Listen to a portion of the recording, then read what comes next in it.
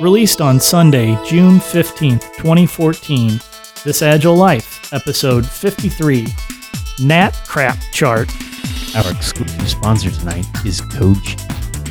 CodeShip is continuous deployment made simple. Try CodeShip for free. Setup only takes 3 minutes at codeship.io. The software industry transforms more and more every day. Agile methods are quickly replacing traditional ones. The question is, are you agile enough? This podcast is devoted to agile and lean software development. Time to welcome your agile coaches on This Agile Life. Hello everyone, I'm the host of This Agile Life, John Sextro. Joining me today and in my home office/studio, Amos King. Excuse me, John. Sorry, I just farted. Wonderful. We're in here like a Dutch oven. Thanks, buddy. No problem. God, that smells fantastic. The podcast is already off the rails. Also joining us tonight, Lee McCulley. I'm in my basement, and there's lots of room, and it's just me. Thank goodness. Yeah, you're fortunate not to be here in my tiny office. At least we have a fan so that it can quickly dissipate. John, can you take your hand off my leg? Any problems? We may be in trouble, Lee. Let's see how this goes. Okay, folks, tonight we're going to talk about some agile practices. This is kind of a wild card episode because we're going to put some things out there. We haven't really prepared our statements as much as maybe we have in the past. But tonight we're going to take a couple of sides of maybe some various issues. And the first question I put before you all tonight is, what practice would cause you to leave a team? So the basis of this is, what I wanted to do is ask, like, what are your favorite practices that get used on teams? But I thought that would be too boring. So I'm changing it up a little bit on you guys. And I want to know, if a team did this particular thing, it would probably force you completely out of the team. Let's start with Lee. Okay, so for me, I really enjoy the fact that I can come home to my family every night, and then I'm happy about what I got accomplished during the day. So to me, if I was regularly having to spend more than 40 hours without my I usually spend more than 40 hours, but it's because I'm just enjoying what I'm doing. That's different. But if they force me to spend more than 40 hours a week on a regular basis, then I am out of there. That something is wrong on a management side. Something's wrong with the process, and I am not going to stick around and ruin my health because of the stress. Okay, Lee. So you mentioned that you do more than 40 hours, and I think a lot of us do, mostly because, like you said, you enjoy it, right? I mean, right. You like the job. You'd probably go home and do this anyway. Almost, it's like a hobby for you, right? Exactly. And a lot of times I come home and there'll be some particular problem that I could have spent time at work to spike out or something like that. And sometimes we do, but sometimes they're kind of off the beaten trail, but it's just some idea that occurred to me during work hours. And I just want to try it. And so I come home and spend some time trying stuff on a laptop or on a VM or something like that at home, and take it back to work if it turns out that it was good. So let me challenge you a bit on this, Lee, because almost any hour that you would put in at a place where you didn't like it would feel like forced time. Right? If you just didn't like the place and you didn't like the work, and maybe you didn't like the type of an application that you were working on, or the language, or the lab, your coworkers, or the lab that you were forced to work in. Well, I mean, there's a big difference. Like, I know some places here in St. Louis, unfortunately, that have like bunk beds in the lab, and that's kind of a big push to like try to get you to stay there, and that kind of bothers me. So the bunk beds are encouraging you to sleep there? Oh, they had one guy that stayed there, I think they said 80 days without leaving. Did he just not like his family or his house or something? I don't know. He said that they had a release, so they got to keep going. Maybe he really liked the job. That's true. That's true. If you like the job enough that you stay there 80 days straight, more power to you. I love you. So Lee, Your job. is this really a thing of overtime, or is it if you didn't like what you were doing, that it would be a problem for you? It sounded like to me that, go back to Tice's Are you story. Lee? I'm sorry, I keep jumping in here. I'll just shut up. Objection, leading the witness. Shut up. I'm backing up. I'm backing Okay, up. so to answer your question, John, it is about overtime because you asked what would make me leave. So I can put up with a particular project or a particular team or even a particular management style that I don't care for or I don't necessarily agree with for quite a while. It's not like I haven't done that before, but if it gets to the point where I'm constantly being forced because of bad management practices to spend my extra time and my time with my family at work, then there's only so long I will put up with that. I really like it when you have the manager who comes in and says, I need you guys to stay late and get this bug done because it's causing us a lot of problems. And I'm going to go have dinner with my wife. I'll see you guys later. Yeah, those are the good guys. Okay, I'm gonna throw a wrench into the game here, into the situation that we're having, and now I'm going to ask you, Lee, would there be, and you don't have to tell me what it is, right? Because that might be too personal. But is there a dollar amount that would sustain you, even if it were a crazy amount of overtime, and not to the point where you weren't necessarily having to sleep in the office, but there was, you were making X amount of dollars, and could that ever be high enough within the realm of reason, right? Because you could easily say, oh, for $20 million a year, I would work 24/7 or something like that, but within the realm of a range of reality. Of reality. The answer is basically no. I'm too old for that. If I were 20 years younger, maybe. If I didn't have a family and people that depended on me for other things, then I would consider it. I can do stuff for money, but at my age, it's not worth it. There's more to life than money. I completely agree. I think that you also get burnt out when you work that many hours to the point that you're not effective at learning and progressing your career forward. You get stuck in places like that because it's really hard for you to sell yourself to somebody else whenever you're completely fried all the time and you're not learning new things. I would challenge Lee here and say, I actually don't think it has anything to do with your age. I think I'd like to take this example of what Lee is stating and tie it back to sustainable pace on teams and say that this is why within Agile, sustainable pace is very important, or it has been made very important by people that practice Agile. Amos made some very good points. If you don't have that downtime to let your batteries rest, to recharge, to do interesting hobbies at home, and let your mind explore things, have some creative time. So I was going to say play. Right, play.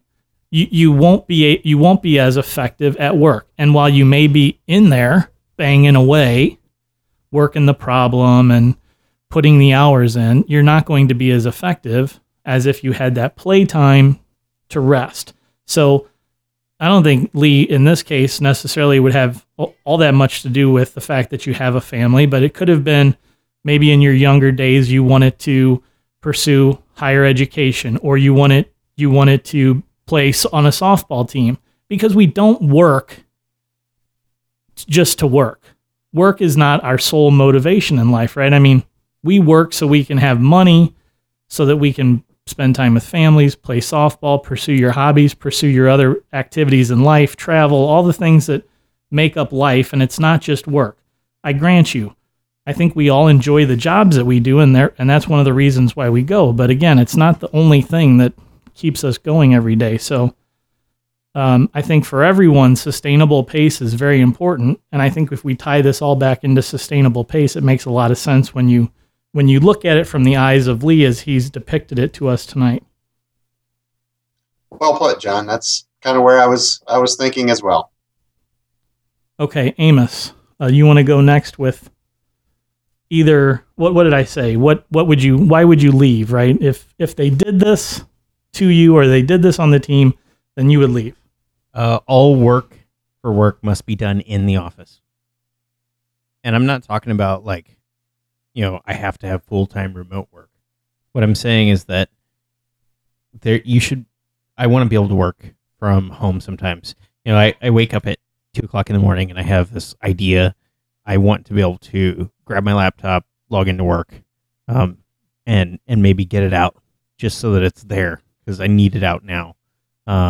Or even then just to be flexible, the flexibility of being able to say, hey, look, my wife's sick and my kids are sick and I need to help take care of them today. I'd like to be able to work a couple hours while they're taking a nap and be able to work from home.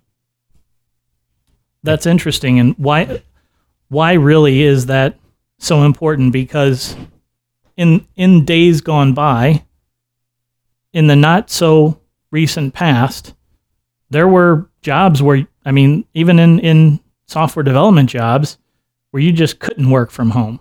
Either they didn't have the capability or it would be, too onerous of a process where you would have to copy all your code onto floppy disks. Well, and I think there are still those jobs out there. Like there's some government jobs where you might be working on some secret project or something, and you would have to be able to be in the office full time in order to do anything.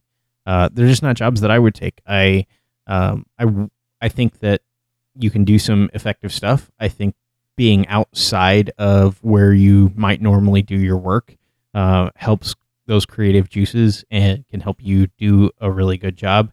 And I just think that any place that I'm going to work should offer some flexibility and understanding, or I don't want to be there. That's like I guess I want management to treat me the way that I would treat employees of mine, which is give them the flexibility to live their life.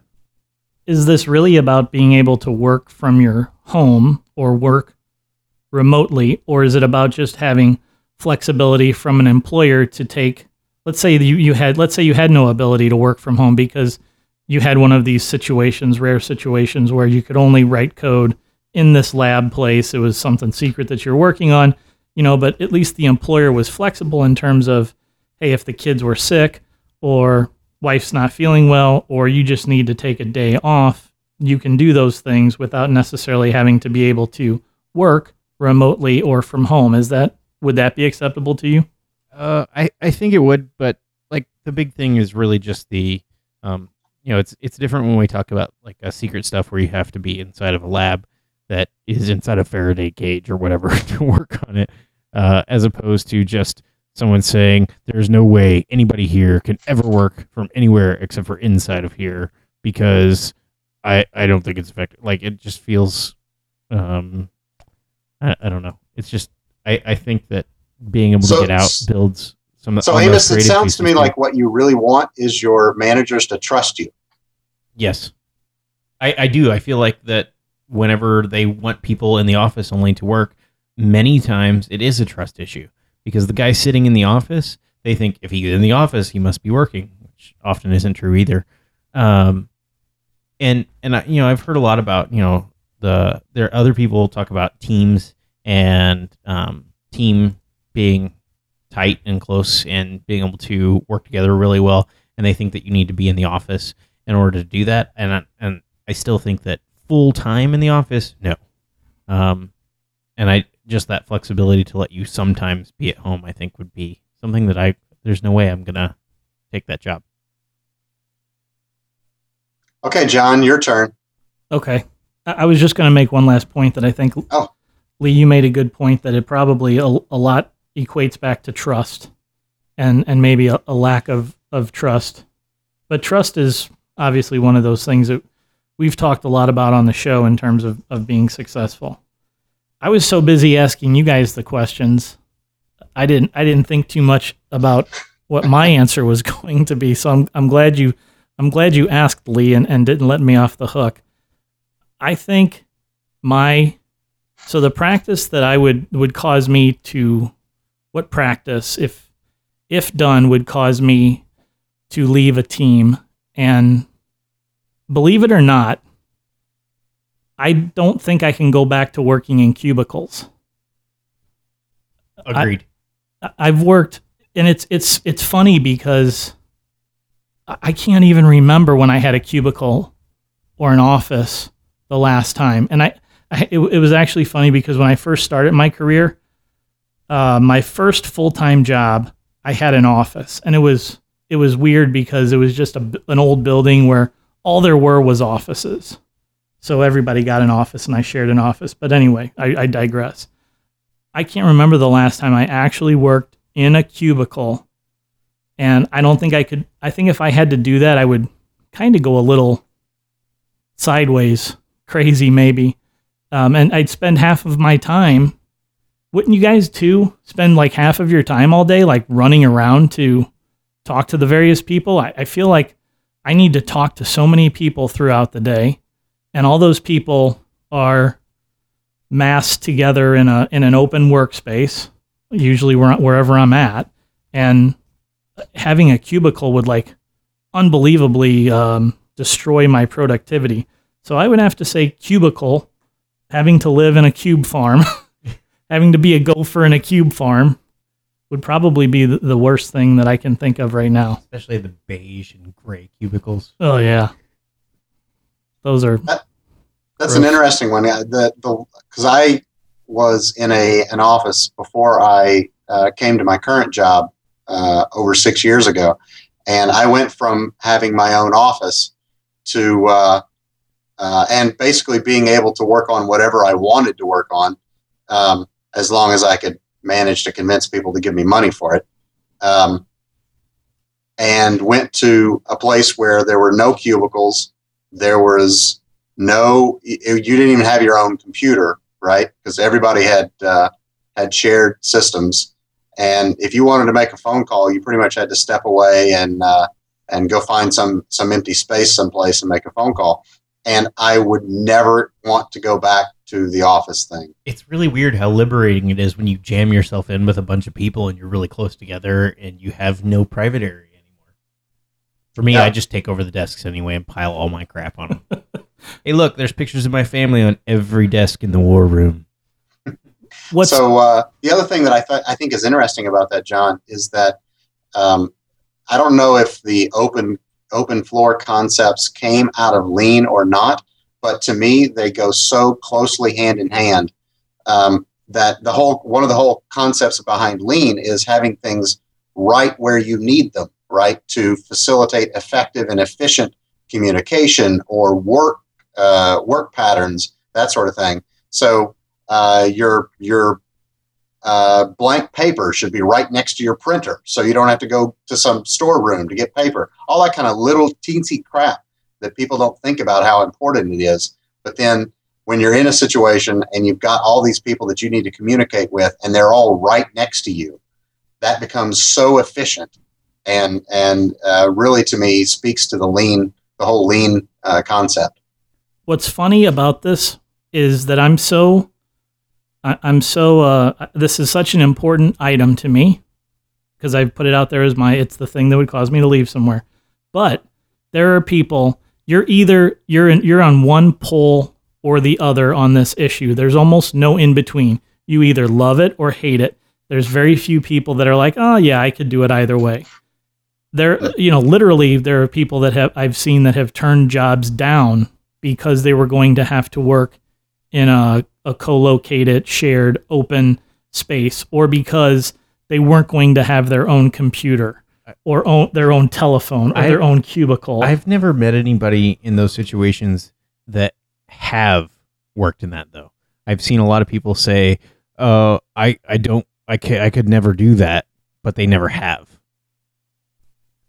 You mean they never accepted an opportunity to do it? They just said, I can't do it because they never tried. Right. Most of the people that I know, even the ones that say, Like I've met people that said I could never do that, and then once they started doing it, they don't want to go back. No, I absolutely have had people that started off, they were on a team.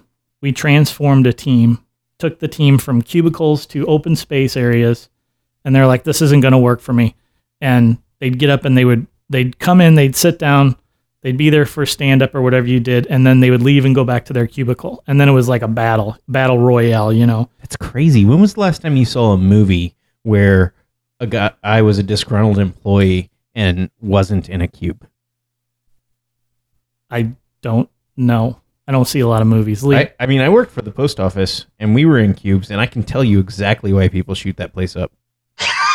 it's all about the cubicles. It's the cubicle. It's not because of the. It's not It's because depressing. of.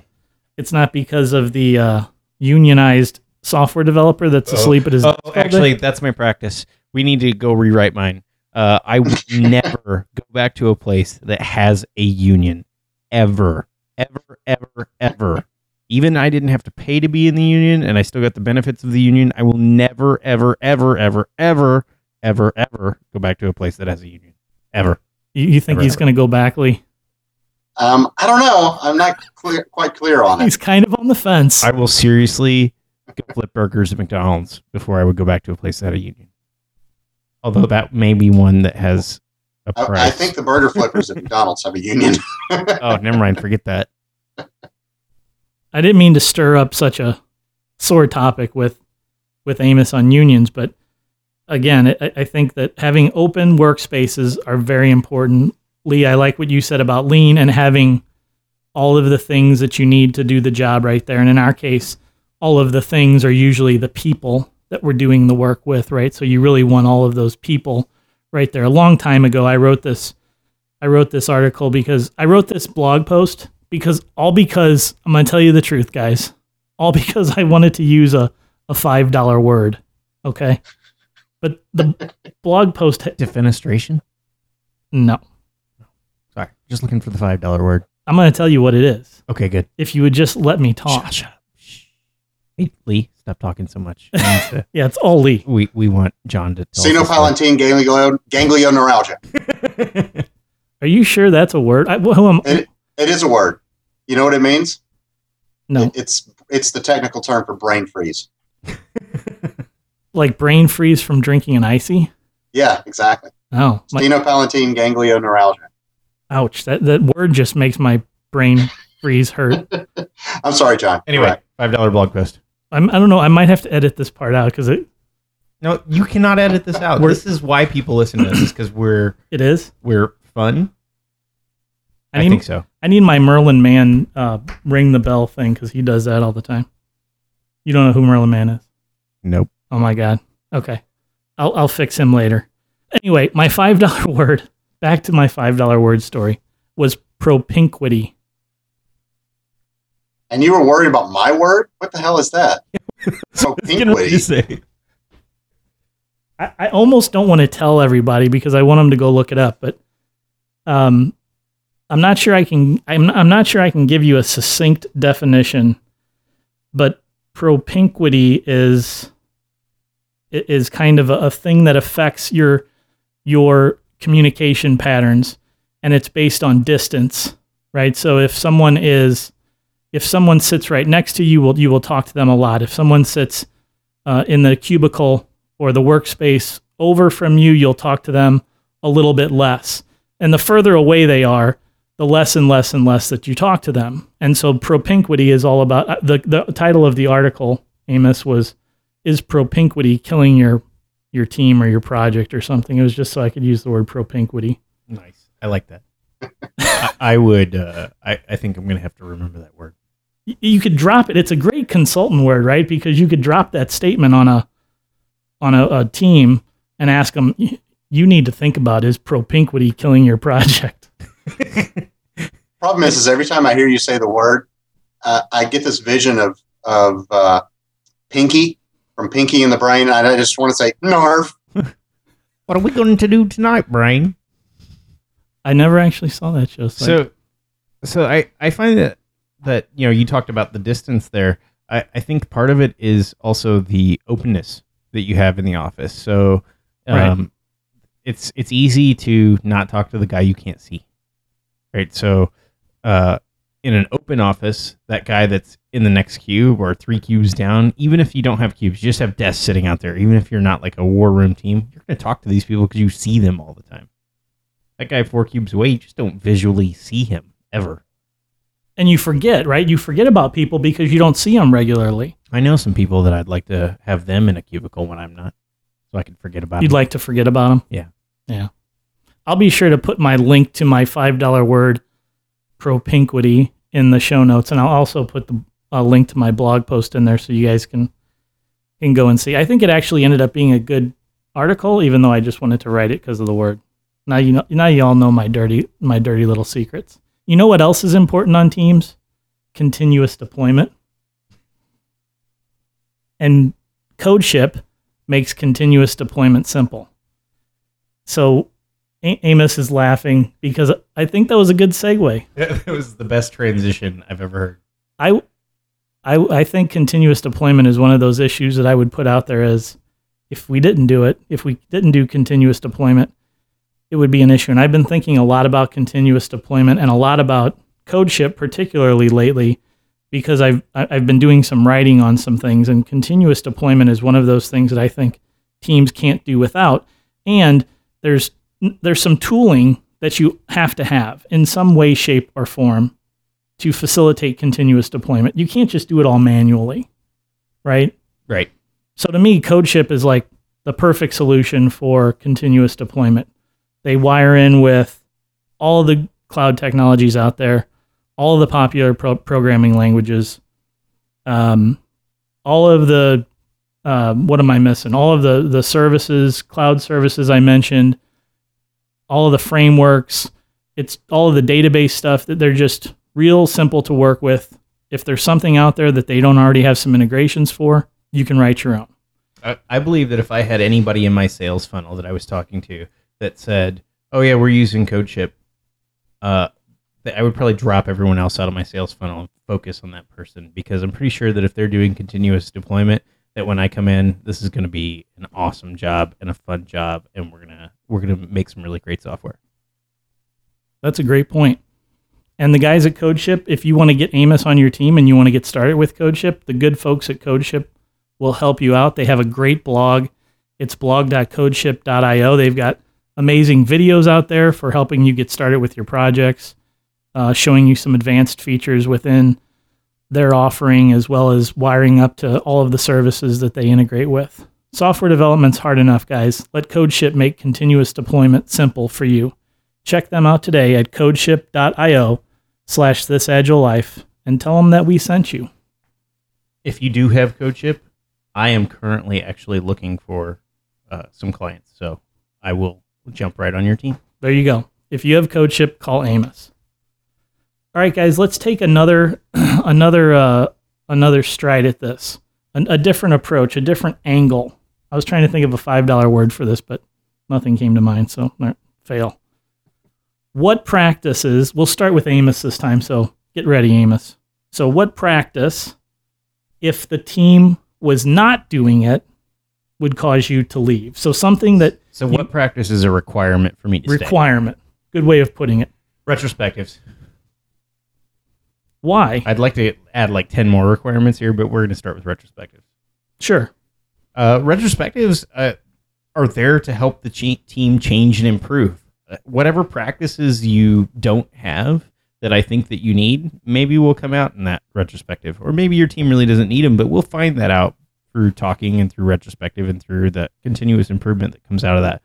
I think that retrospectives not only find those practices, but they also are fantastic at team building, especially once you get that team to be open and honest with each other in that retrospective. It builds trust, it builds communication, and it helps us just improve. So retrospectives are it. That is the end all and be all for me. I don't think anybody on this podcast would disagree with you on that.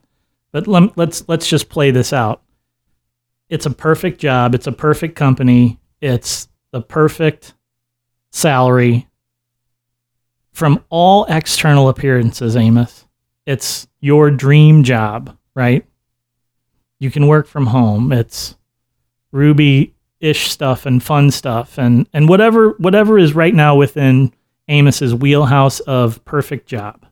But the manager, the project lead says the one thing we don't do is retrospectives. We feel like we're good enough as it is. Is it we don't do or we won't do? Yeah, it's both of those. We don't and we won't. Well, I think that no matter how perfect it seems, if they're not trying to continuously improve through those things, then I'm going to say that it won't be long before that job doesn't seem so perfect. So it's not just from your perspective retrospective, because retrospective is a manifestation of a way to work on continuous improvement.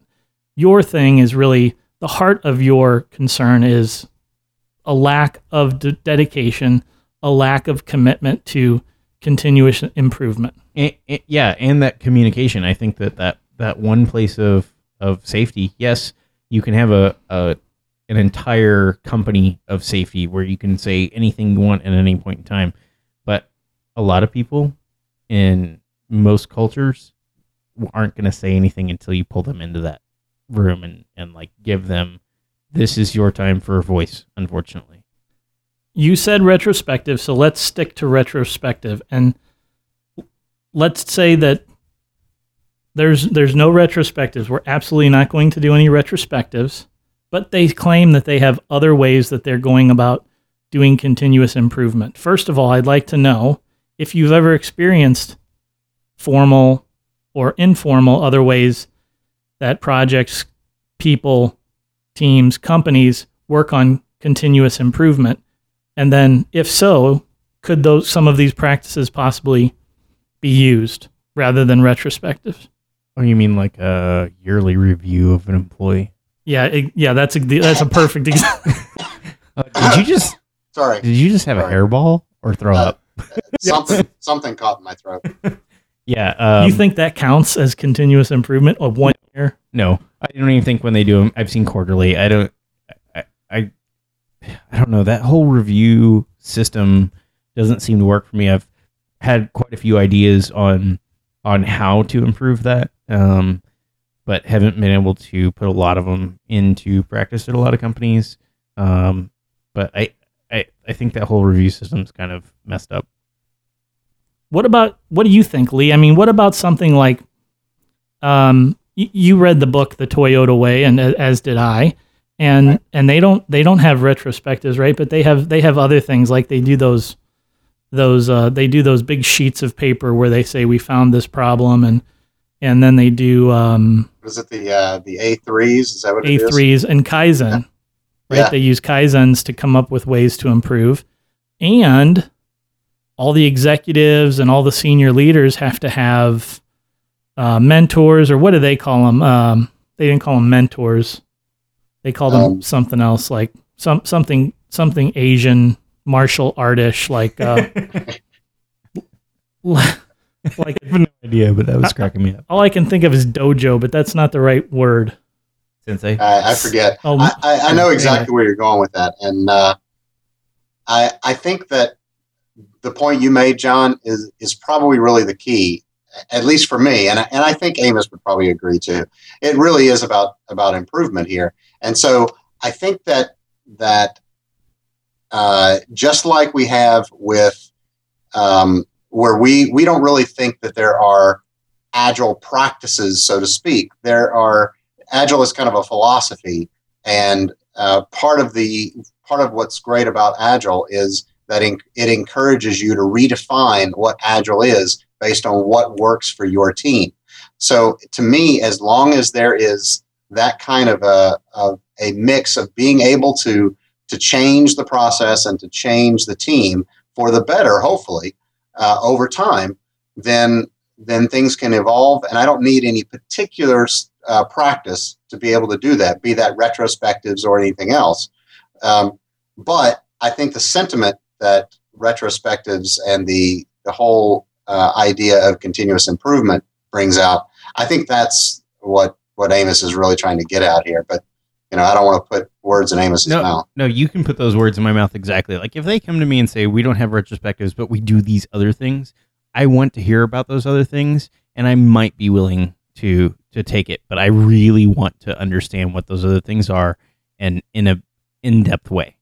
And I also have to say that at least on the last team that I was on, one of the things I think we did moderately well is we said, don't wait for a retrospective. If we're going to have a retrospective every week, every 2 weeks, whatever, I think on that team it was once every 2 weeks. If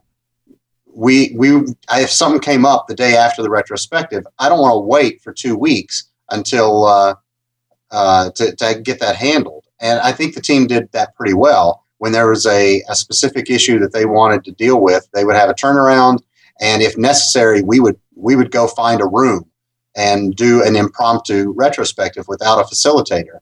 And those worked really well, as long as there was something that the team really wanted to hash out.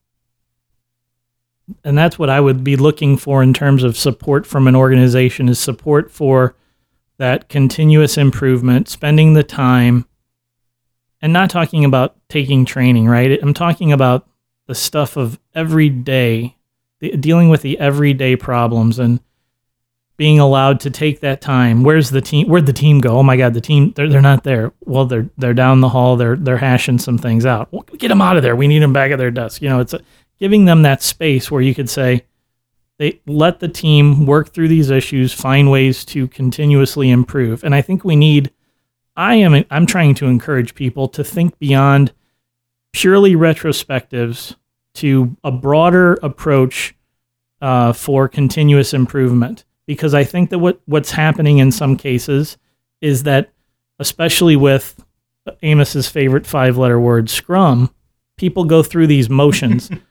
And I still think that there's a little bit of value in at least going through and exercising the muscles involved with doing these ceremonies. But you need to get to a point where it's more than just getting together, going through the exercises, going through the game that you're going to play to conduct the retrospective. There has to be more to it. You can't just have people going through those motions long term, because they just become roboticized to it, if you will. They know what you're looking for. They know that you're expecting them to give a couple of tidbits of, we could do this better and we could do that better, but that there's a point where they start to become numb to it because it's the same thing over and over again. You need some sustenance in your retrospective? Some sustenance? Yeah, like some meat to it. Something there for you. I think that's where you get, I think a team needs to start out with it. Trying to think, an external retrospective facilitator, at least to start, and one that is really good at that, because I think once you get them going, it's fine. I also have kind of a theory that I've seen on most teams, and that is you need to have the same number of retrospectives / iterations, whatever you want to call it, as people on the team before the team really starts to gel, because it seems to take that many. And when you add a new person to the team, it really seems to take about that many again before that person really gets into the fold and starts being open and honest and understanding that there is this trust level in the team, because that's really what you're doing from day one, is starting to build trust. Yeah, and I've heard you say that before. I'm just saying that I want teams and people to start thinking about continuous improvement daily, hourly, and not just saving it all up for the retrospective, right? Oh, yeah. Okay, so we went way down the rabbit hole on your topic of retrospective. So, well, I think we're all a little bit passionate about improving, and I think all of us have been facilitators multiple times. Agree. We do all believe that retrospectives are very important here on This Agile Life. So, Lee, what's your practice that if you were, how did Amos put it? He put it well. If it was not done, if the practice was not going to occur on the team, it would cause you to leave. I would have to say test-driven development. It's not Friday fish tacos, Amos. Oh, sorry. I typed that into our document for Lee. What was yours again, Lee? Sorry. Test-driven development. Okay, TDD. Ooh, a very controversial topic lately on the Twitterverse and in our community. I know.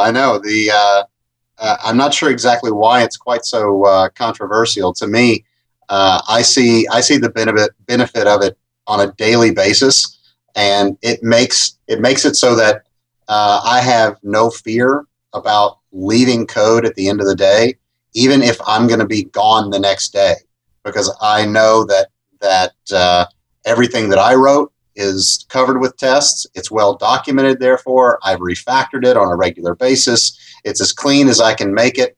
That doesn't mean that somebody else can't make it better. And that's kind of why I love being on teams and in that kind of a atmosphere with pairing as well. But sorry, I'm jumping the gun here. TDD to me is just kind of the way that makes sense and the way that feels right about coding. I do it personally if I'm writing code. It's not like I just have to do it in a team either. For me, I can't see myself coding without it any longer. I always try to ask people whenever they tell me, oh, you don't have to TDD, you just have to test, or even you don't always have to test, is can you tell me the benefits of test after or not testing at all that are greater than the ones of TDD? And then can you give me the ones of test first? So which one has the greater good? And I don't find a lot of people saying that anything is greater about not testing or even test after. They're not like, oh, well, you get this benefit. They're just like, well, it's easier for me to think about. I'm in the same boat as Lee. And I was going to ask you, Lee, because I think that this is the litmus test for every person out there that says they're a staunch believer, supporter of TDD, is when you're alone by yourself writing code on your hobby project or whatever, do you use TDD? And you said you would. Yeah. And I do as well. I have a couple of projects that I've worked on my own or with a friend or something, and it's always been TDD. It's actually to the point for me anyway, and I don't know how you guys feel about this.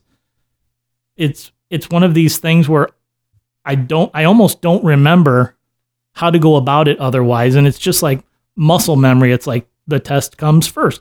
There goes the test. I wrote the test. Now I write the code, and if I don't do that, it's like weird and scary, right? And that's the key. For me, it was always the scary thing. It was like, it's so scary. I just got finished teaching a TDD class, and I used the following analogy because I had one of the students say, I totally see the benefit of this, and it feels right, but I'm not sure if I can keep this up, because of the level of discipline necessary to do test-driven development. And the analogy I gave was, well, how do you position your side mirrors on your car? I'm willing to bet that you do it incorrectly. So, and the way most people do it is they position their side mirrors so that they can just barely see the edge of their car, right? And according to experts in driving, in particular the Car Talk guys on NPR, their way of doing this, and I adopted it. You basically adjust your mirrors so that as a car is leaving your center rearview mirror, you can see the front of the car in your side mirror if it's appropriate to whatever side they're coming by you at. And then as they're leaving your side mirror, you can see them out of your periphery. And so there's never a blind spot. So I tell people this and say, it's going to feel really weird. It's going to feel scary at the beginning to do this. And you got to do it. Just do it and do it for 2 weeks. If you do it for 2 weeks and just force yourself to do it, after that point, that's the only way you could ever feel adjust your mirrors ever again, because you will be scared to death of missing something because you will realize where your blind spots are. To me, TDD was the same way. Once I started doing it, I was so aware of all the blind spots that I used to have that I no longer have. Ooh, so you're minimizing blind spots. Exactly. I think that's a great analogy. do you think you mentioned 2 weeks, and that was for the adjustment of the mirrors? Yeah. What do you think in your personal experience, Lee, being that you teach, you've gone through the learning process of TDD, what do you think the normal uptake time is for a person to go from I don't understand it, then understanding it, and then ultimately to the point where they feel like I can't live without doing it this way? I think it takes about a month of doing it every day and not slipping. I think it has a lot to do with who's around you, who's taught you, and because I've seen some really bad TDD. And that's true. And that's where I see people being like, I don't need to use this, is because they haven't had good mentors. And so I think you need a month with good TDD people around you. I would agree, Amos. Good point. That was going to be, you mentioned mentor, Amos, and that was going to be the point I wanted to make to this, because when I had the opportunity to learn TDD and then use it in my job, it was actually a requirement of where I was working that you were assigned a mentor, and you were expected from the moment when you graduated from the class that you would write all of your code TDD following a TDD mechanism. And then a mentor would come by every so often to pair with you for an hour and then provide you with guidance and feedback and tips and help keep you on the rails. I didn't think so. That was a good practice because it was nice to have that mentor come around, but it felt a little bit like Big Brother was watching me. So I didn't really like the implementation of mentor, and I like the way you were describing it more, Amos, where it was the folks on the team, right? That you had a supportive nest in your team to help you, mentor you in your team environment, where it was a daily thing. It'd be a lot easier that way to help support the uptake of TDD in someone. And imagine if you were doing that all the time with pairing, where you constantly had a mentor and were a mentor. That would be like the just a doubler effect almost, right? That's where I think I became effective. I was already doing TDD before I was pairing. And then once I started pairing, like, I think that my TDD skills and I'm also going to do it on my home projects where I'm just playing around, is like, that's where it came from. It's just that push of everyone around me and showing me all those blind spots that even doing TDD I didn't realize I had because I was doing parts of it wrong or missing big pieces of it. Okay, so I guess it's down to me again, and I feel strongly about TDD as well, Lee. Although I don't think that particular practice would necessarily push me over the edge, because I have to admit that there are teams that I've worked on and with in the past 15 years since I learned TDD where we haven't used that. So that didn't push me necessarily over the edge. But I think if I was not able to work in small increments and I don't even want to say iterations, because that would confine myself to some sort of iteration-based approach. But just in small increments or with continuous flow, I think that might be a deal breaker for me now. I can't see myself going back to working in a way where, we had some sort of 3-month or 6-month target, or God forbid year target, where we said, we're going to develop this thing and release it in a year. I just don't think that I could go back to working in that way, to that old project management style of working. So small increments for me would be the deal breaker. So no Gantt charts. Nat charts? Nat charts. Nat's ass. Yeah, it's got to be small increments of work. I think I got to admit that would probably be the one of those things that would drive me away too, Amos. If suddenly my manager came out and said, "Here's the next project we're doing," and they laid it all in a Gantt chart and said, I already did all your estimates for you. Here's the date where you're going to deliver it. Oh, that's the worst, is when they say that they've done the estimates for you. Yeah. These are small, medium, and large. How many hours is a medium? And oh, by the way, this needs to be done next month. And we've already told the customer that this is when they're going to get it. Do you guys feel like you could, taking the Gantt chart off of the table for a second? Well, that's why it's a Nat chart, is because every story should be so small and thin that you can't even see it on the Gantt chart. It's like Nat crap Right. on the Gantt chart, so it's even smaller than a Nat Yes. crap chart. Nat crap chart.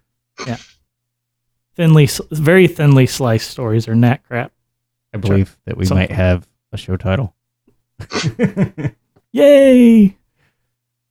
Could you guys work without small increments of work, or without continuous flow, or without, small delivery cycles? No. It's super frustrating. Are you doing it? Are you being forced to do it? Have you been? I have been, and recently, and it took a lot of work to change that. But the team and the management has seen benefits behind it, so they're moving forward, working in those small increments. So that's really nice. I just think that there are so many bad side effects. One, of not releasing with a frequency, and two, working in these long cycles. I mean, I'm just embroiled in something at the moment that I can't talk a lot about, but that it is so painful to release because it is so large, and it's not even that it's a long time of work. It's just that there are so many contributors and there's so much complexity in what gets done that the only way to solve it is to release all the time. Just always be releasing. ABR. Always be releasing. I have to say, I always go back. I won't say always, but I parrot Amos a lot on that same kind of thing, John, about if there's something that is painful, do it often. Yeah. And yeah. That was an Amosism. I would not doubt that I said that, but I probably stole it from somebody else. So I'm sorry, whoever you are. Okay. So I think that's all we have time for in terms of talking about these practices, but I don't want to end this conversation because I'm having so much fun with it. Maybe we can encourage all of our friends out there listening to chat us up on Twitter and let us know. You can answer either of the two questions, right? So the two questions were, what practice, if done on a team, would cause you to leave that team? Let us know if you have any of those. Or conversely, if you have a practice that if it wasn't done on your team, it would cause you to leave the team or very strenuously want to leave the team. Maybe you're stuck, right? Because you need a paycheck. But let us know what these practices or what do you think? I want to say that all of these are individually, we kind of have said this would cause me to leave a team. And it may not really. These are really just a set of warning signs. What are your warning signs of a good team and your warning signs of a bad team? Like a team that you would want to be on and a team that you wouldn't want to be on. Let's just say if any of these things were happening, I would be floating some resumes. Yes. It doesn't mean I would go anywhere. I would see LinkedIn open on your browser a lot. There you go. All right, so tweet us up at This Agile Life and let us know if you have any thoughts. This week's hottest picks. All right, Lee, you're up first tonight with your pick. Okay, first off, I want to plug a fellow podcaster, and a really nice guy, all-around smart dude, Luther Baker. He has a new site, where you can get links to his podcast as well. And in the show notes, we'll have the link to the iTunes podcast page. But anyway, his website is at www.effectiveprogramming.com. That's EFF, effective, not A. That's a really cool podcast that I've been listening to. He's got a few episodes up already, and very cool stuff. More, especially for those people that are really into the coding and some of the technical details. He's much more on that side than the philosophy, but he gets into that too. Really cool stuff. So check him out. The other thing that I've got is this one's more, I follow programming.com on Google Plus, and they commonly put out some very funny stuff, some useful things, but mostly it's humorous stuff. So I encourage you to check out programming.com on Google Plus for a laugh a day. So it's humorous stuff, Lee? Is that what you get out of programming.com? Mostly it's humorous stuff. Yeah. So like that image I sent you guys earlier about the Android and the Ordroid and yeah, that was all from programming.com. Oh, very cool. I'm going to have to circle them or whatever you do on Google Plus. I'm not sure. Something like that. Okay. Amos, we're throwing it over to you for your picks, man. All right, so I've got 3 picks for you tonight. First one is Docracy. It's fantastic if you ever have any legal work that you need done. It's like LegalZoom, but free. There's lots of documents out there that people have put up, and you can even get documents signed in there. So if you're a consultant or a freelancer, it's a fantastic place to at least go look. Maybe you don't have to use them, but it gives you an idea of what you're looking for. My second one is Amazon Prime. It's just, free shipping, get all my stuff. Plus they have movies and music. It's my free time place to go, even though I don't have much of that. And then my last is Ruby DCamp, which is a free unconference put on by Evan Light in Virginia, where you go out and you go camping for a couple days. They have a day of like planning and an open spaces conference, and then a hack day where they you split off and work on the game of life all day. So it's pretty interesting, and it's all out in the woods. You get to sleep on a cot and hang out, and it's all free, paid for by its sponsors. Out in the woods? Yeah, it'd be awesome. I don't like the woods. It forces you to talk to people instead of looking on Google for your answers. Well, and all your bugs, you can just slap them off. Like mosquitoes. How do you have a conference in the woods? Well, I guess this isn't a conference, I've right? done this before. It's an unconference. It's an unconference, but I've done this before. Is an unconference like a thing? Can I go look at how to do an unconference, or is an unconference just everything that a conference is not? I believe that you can search for this on Google and find a couple of unconferences, and I'm pretty sure Evan Light's a good guy. He'll probably talk to you about it. Where is it being held at? Virginia, the woods of Virginia. I can't remember. Let me look real quick. In the shadow of the Pentagon. Pause. Decamp. So Lee, I was really disappointed while Amos is looking up where Ruby DCamp is. I was disappointed that I wasn't able to stick around at the Agile Games 2014 because I didn't get to participate in the open spaces thing, and I'm very interested in. Oh, that's what they have here. Yeah, I didn't stick around either. I was gone the next morning. I missed it too. Prince William National Forest Park. Prince William. So it's not like random creepy guy's backyard. Yeah, but you're not allowed to poach any animals on the Prince's Forest. It's not like being in Amos's backyard at free unconference. Amos. Yeah, we just shoot things and then program.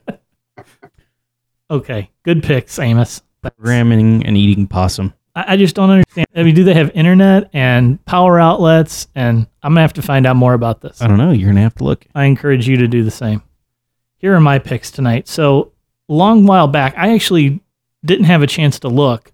I may have mentioned this tool or this site before, but it was in like a private beta, and I was not part of that. So I'm not trying to sound like a douche or anything, but it's called Croc Agile, and it's a new tool / collaboration / communication tool site for projects, and it's Kanban style boards and stories, and it takes a lot of the things that you see in the very popular tools today and does kind of a Basecamp puts some Basecamp functionality in there. And if you've ever used Basecamp, there's a lot of real-time communication and message boarding sort of stuff in there. And so it's if I had to put kind of a metaphor around it, I'd say it's like Lean Kit plus Basecamp.